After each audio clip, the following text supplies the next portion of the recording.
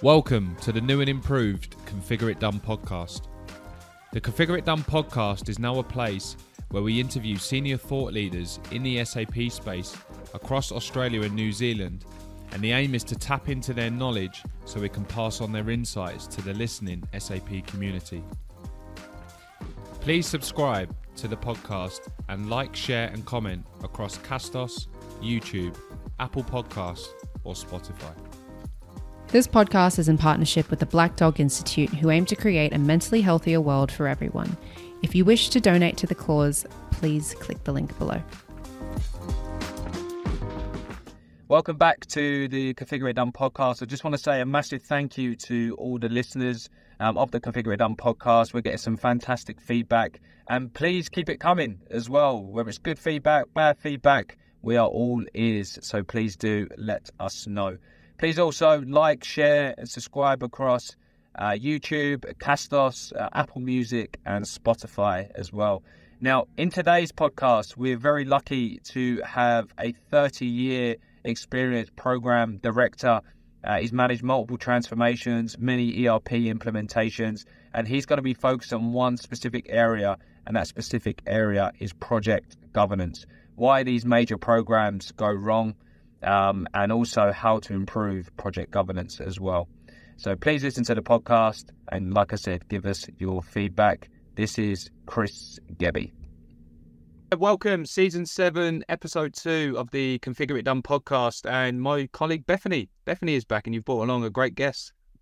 I have. So Chris Gebbie is an amazing program director based here in Melbourne. So he's got 30 years of experience doing ERP transformation programs. He's someone that we've placed before and known for years, and he's brilliant at what he does. I feel like the odd one out today, both being in Melbourne and I'm in Sydney. But lovely to have you, Chris. How it feels. Me off on my own in Melbourne. Yeah, and thanks, Bethany, for the introduction. Definitely. And Chris is going to be discussing project governance with us today, which is really exciting because this is one of every other podcast that we've done. I have a good amount of background in, but with project governance, I am just ready to learn from you because you're brilliant at it. So on that note, so this is something that you've been doing, like I said, over your last 30 years of working with ERP and primarily SAP programs. So one thing we wanted to ask you about is, after your experience with all these different projects, what are some of the keys for successful implementation and avoiding those kind of poorly quoted or rather poorly done projects that we see sometimes in SAP? Yeah, look, I think there's a lot of well-known factors. Bethany, I think, and I listened to some of the previous podcasts on here, which have been fantastic. I've actually really enjoyed sort of going through them and different perspectives. But a lot of them have talked about the same things, and consistent, and they're really important. Change management, scope management, the attention to data quality is really critical, and how poor quality and the impacts of that. But certainly project management disciplines, I think people sort of touch on that, but that's actually really essential as well. But I want to focus, and when we were talking about this, I really want to focus on project governance because I think it's an area that really hasn't been addressed enough. And I still think there's an issue, and I think that, when I think about, when I talk to people, and I've gone into a lot of reviews, when I've talked to executives and so forth, there's still a certain immaturity. There's certainly, a lack of knowledge about these projects, after all these years. As I said, 30 years, I started in the early 90s, and there was an excuse because it was all new. No one really knew anything back then. But 30 years experience, there should be a better level of knowledge, I think. And so I think there's an issue with governance that I think we need to address. Sure. So what would be your specific experience around project governance then, Chris? I know you've done multiple ERP implementations and other projects, but yeah, what would be your specific experience? Look, I think everyone would say it's very mixed, really, at this stage. And that's not to say that all projects are bad. And I see a lot of these articles about 75% of projects fail. I don't buy into that. I don't think it's like that. I think that there are a lot of really good projects out there. They're actually really deliver. But there's a certain persistency about some poorly governed projects that fail to deliver as expected. They mightn't completely fail, but they go in and they're really underwhelming. and companies are really, frustrated then with a whole lot of stabilisation to stabilise them. I got an interest in this area. There was a project back in 2004. It was around the customs project. I don't know if you remember it, but basically this thing had started in the late 90s. They wanted to build the project. It was for all the incoming and outgoing freight. It went in, it was so bad that the ships couldn't get into the docks. And the reason they couldn't get in because the ships in the docks couldn't get the freight off them. And the system actually brought everything to a standstill. It was appalling. It had a budget originally of $30 million. The final amount after an audit was $213 million. Wow. So 7 times the original number. And the minister the point about governance is the minister was asked in charge of this area of customs, was asked by the press, so what happened? He said, well, it's an IT project. What do you expect? And the press said, yeah, what do you expect? Wow. And I can still remember having my breakfast, almost choking on reading that and thinking, how do they get away with this sort of nonsense? And so you think about one of the biggest complaints about executives make about projects, and as I said, I've done reviews, they complain about, projects and going wrong. And they said, why do I find out now? So executives expect to have problems. What they get frustrated with is it takes so long to find out. And of course, as we all know, the longer it takes to find out something, the harder it is and the more expensive it is to fix. So that, if you wait 6 months on a problem, your only choices are bad and really bad. And this is where they get frustrated. So I think there's a governance. So, and the other thing is I've found with governance, and I suppose focused on steering committees, is that the people on them are typically executives, but they're actually quite successful. So they're successful, they're smart at what they do.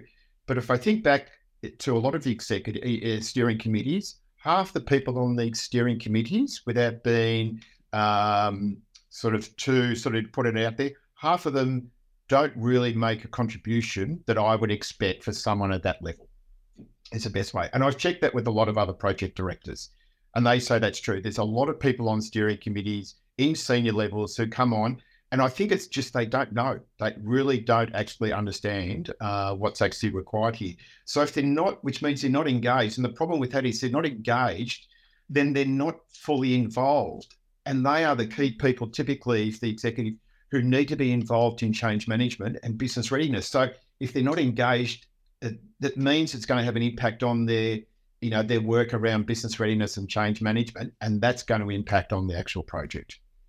And I think if I look at steering committees and I look at another area of governance, which is board of directors, and they actually play a very similar role. When I looked at the Australian ASIC have a list of sort of the responsibilities of directors. I looked at that. If you took out the word entity and put in project, took out CEO and put in project manager, and you took out the director and you put in the steering committee, members, most of those responsibilities are almost identical.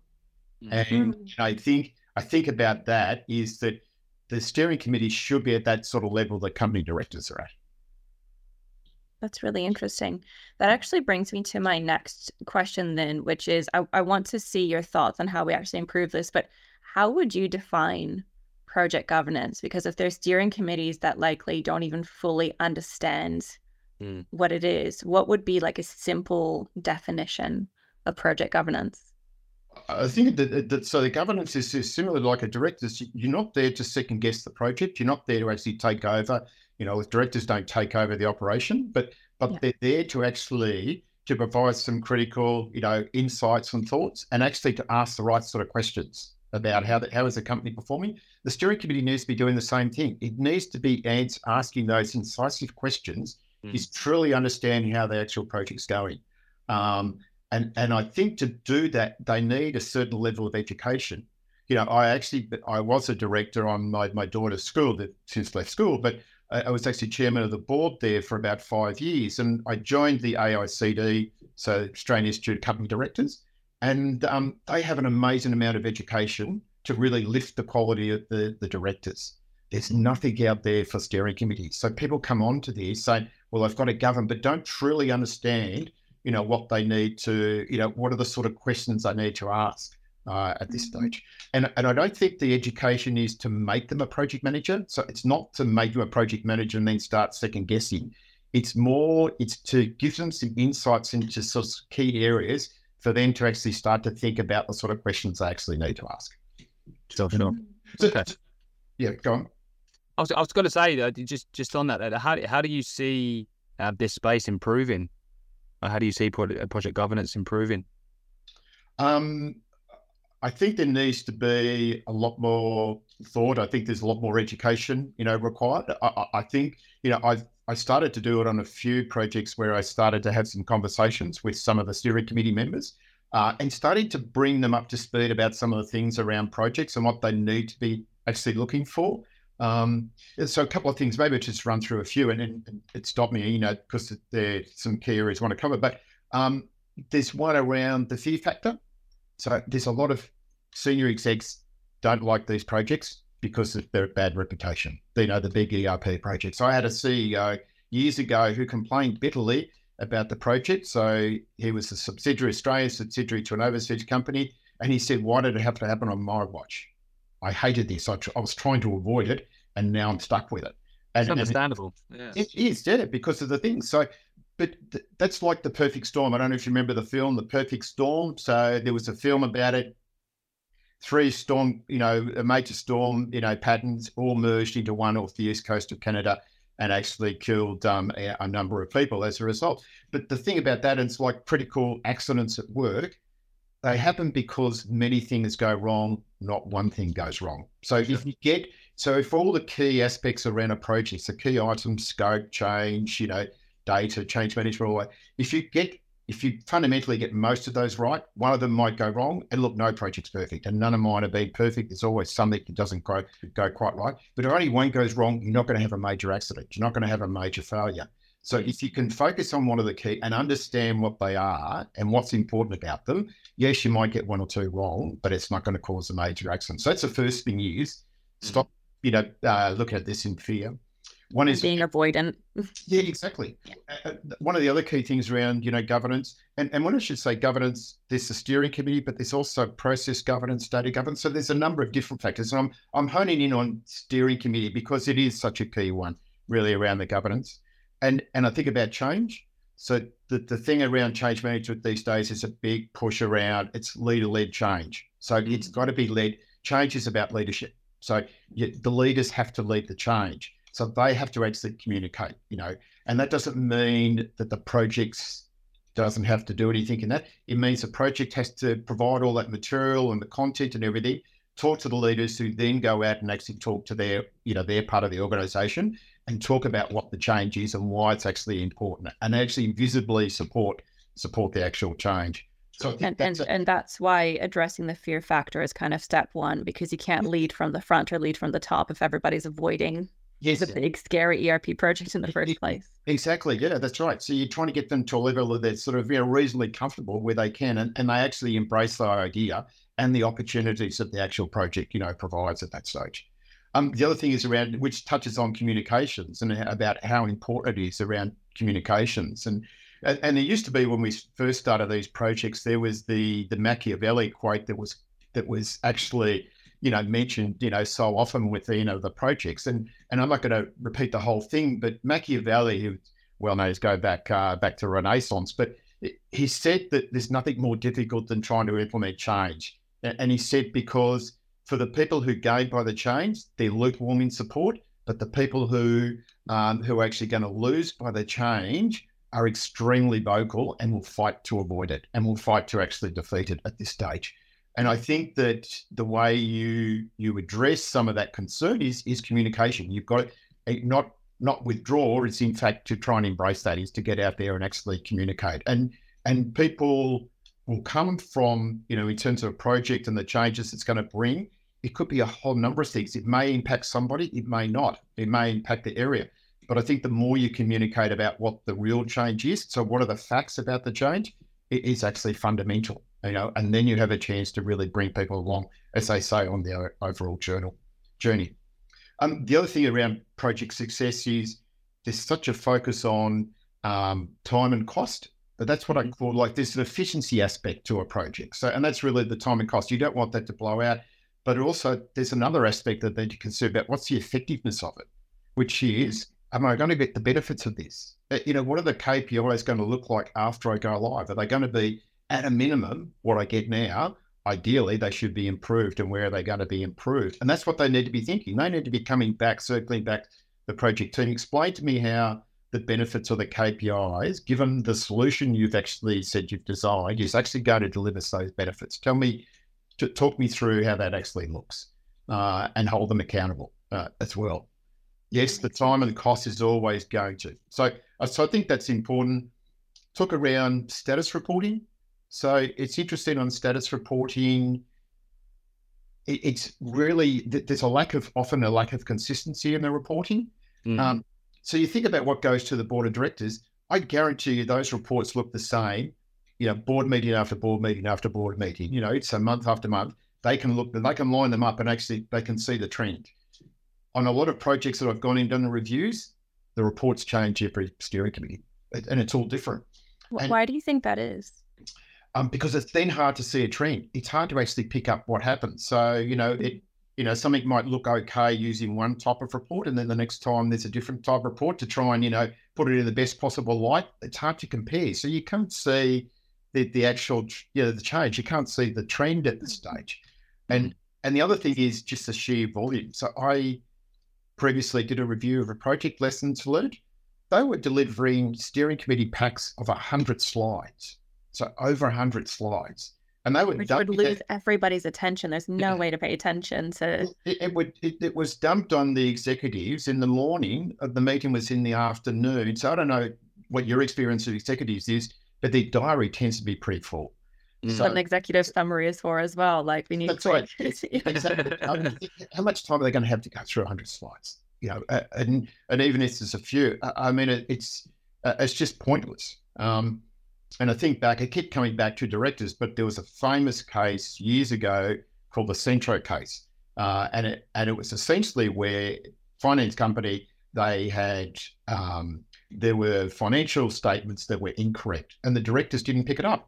And ATSIC actually took them to court and sued them because it was in 2007, and in 2008 the GFC hit, and it caused some extreme difficulty for the actual company, and people got caught out. They'd invested in the company and got caught out because the statements were wrong, and they sued.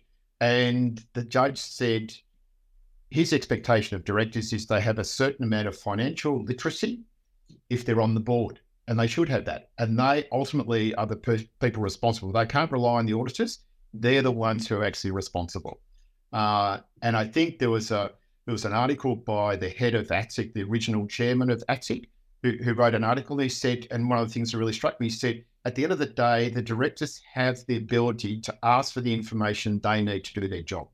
And it's the same on the steering committee. If they don't understand, and I think a lot of them don't understand, if they don't understand, they should be saying, I don't understand this, Chris. You're going to have to either give me some more information or put it in format. I understand. I have a right as on the governance committee to be given information that helps me form an opinion. And I think that's, and again, I want to come back, that's again, talk to steering committee. You should be asking. If you don't understand, you should ask for it. But I think there's a certain reluctance, they don't want to be seen as they don't really know, that much at this stage. And IT is a classic for using terms and language that disenfranchises people from outside IT. People have no idea. I talk to my wife about my job, and she says, I have no idea what you're talking about. Go nod and listen and be supportive. That's right, Jess. The best thing, the only thing she really knows about is go live dates, and that's about it.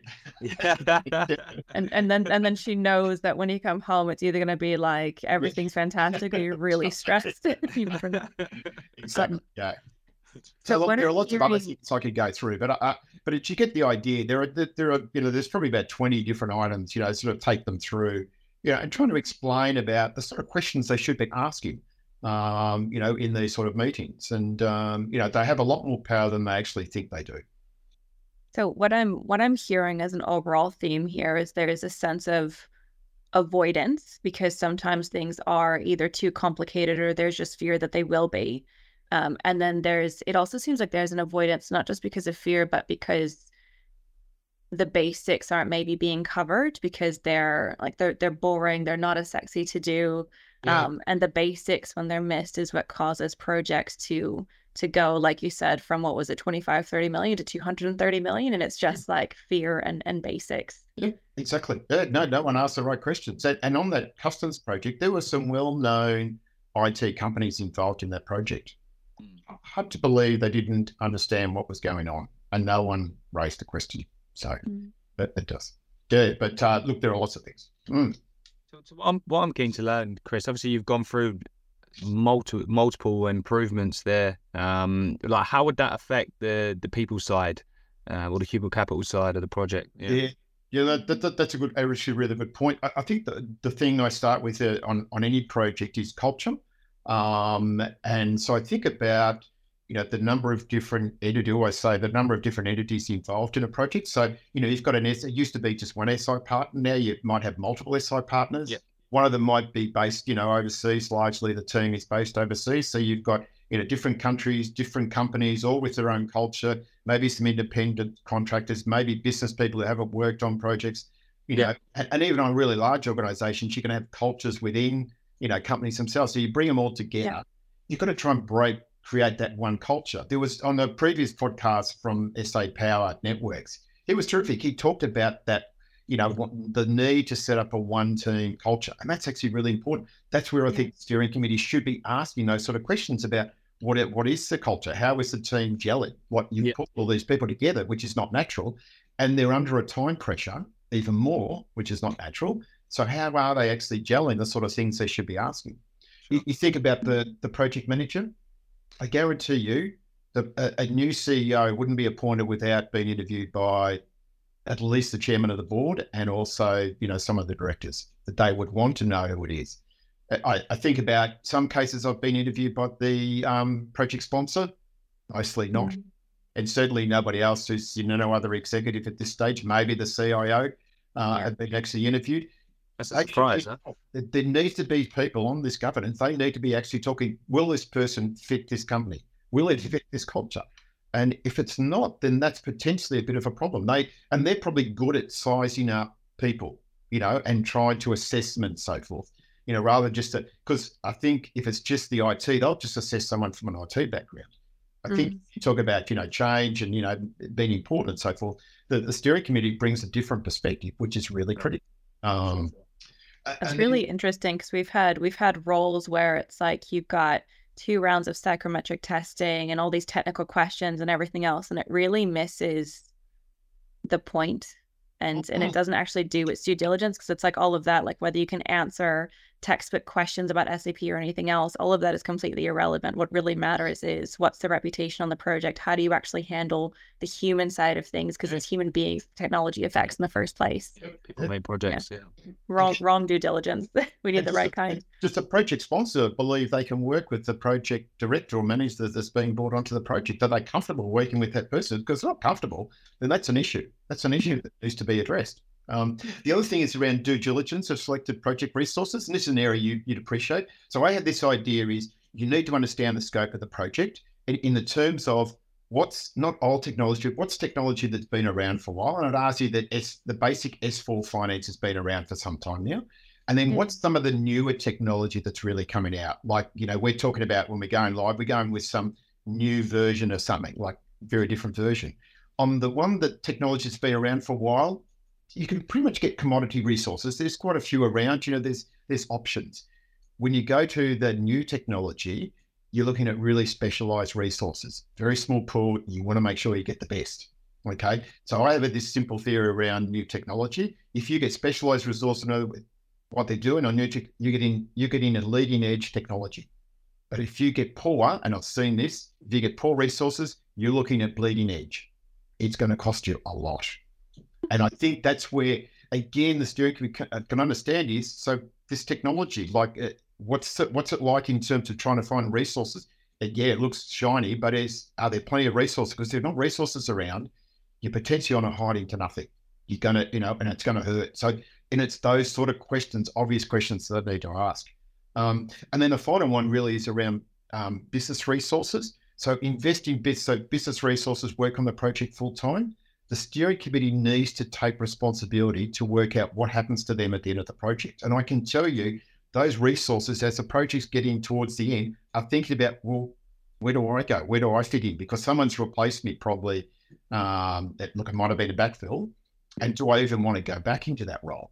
And then all the IP just walks out the door as soon as the project finishes. And they have so much knowledge, that is just so important to actually utilize. They are gold, those people. So you want to actually, how do I get, I've actually invested in an asset.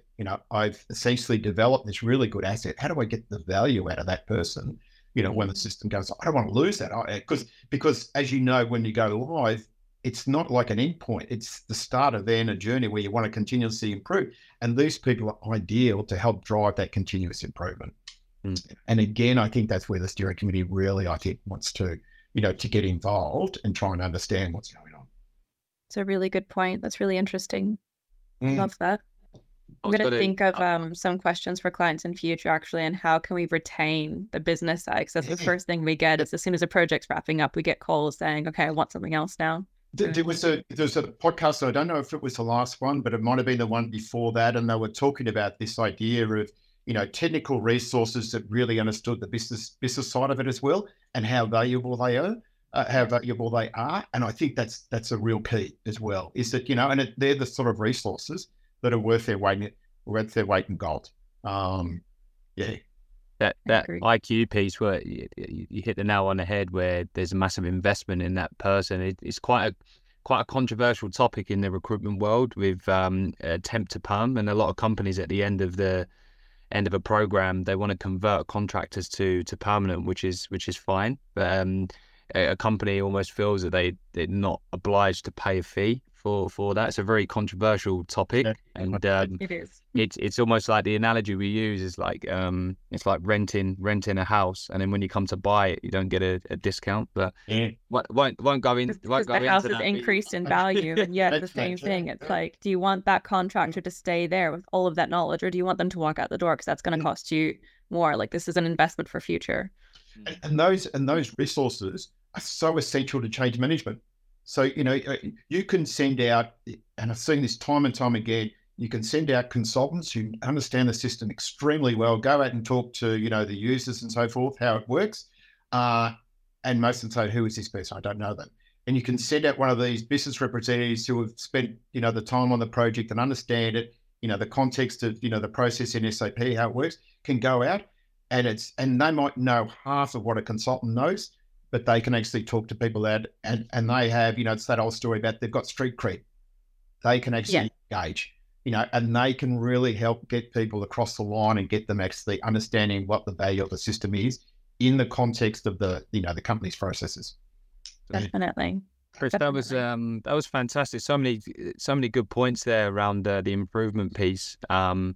And around project governance. That was brilliant.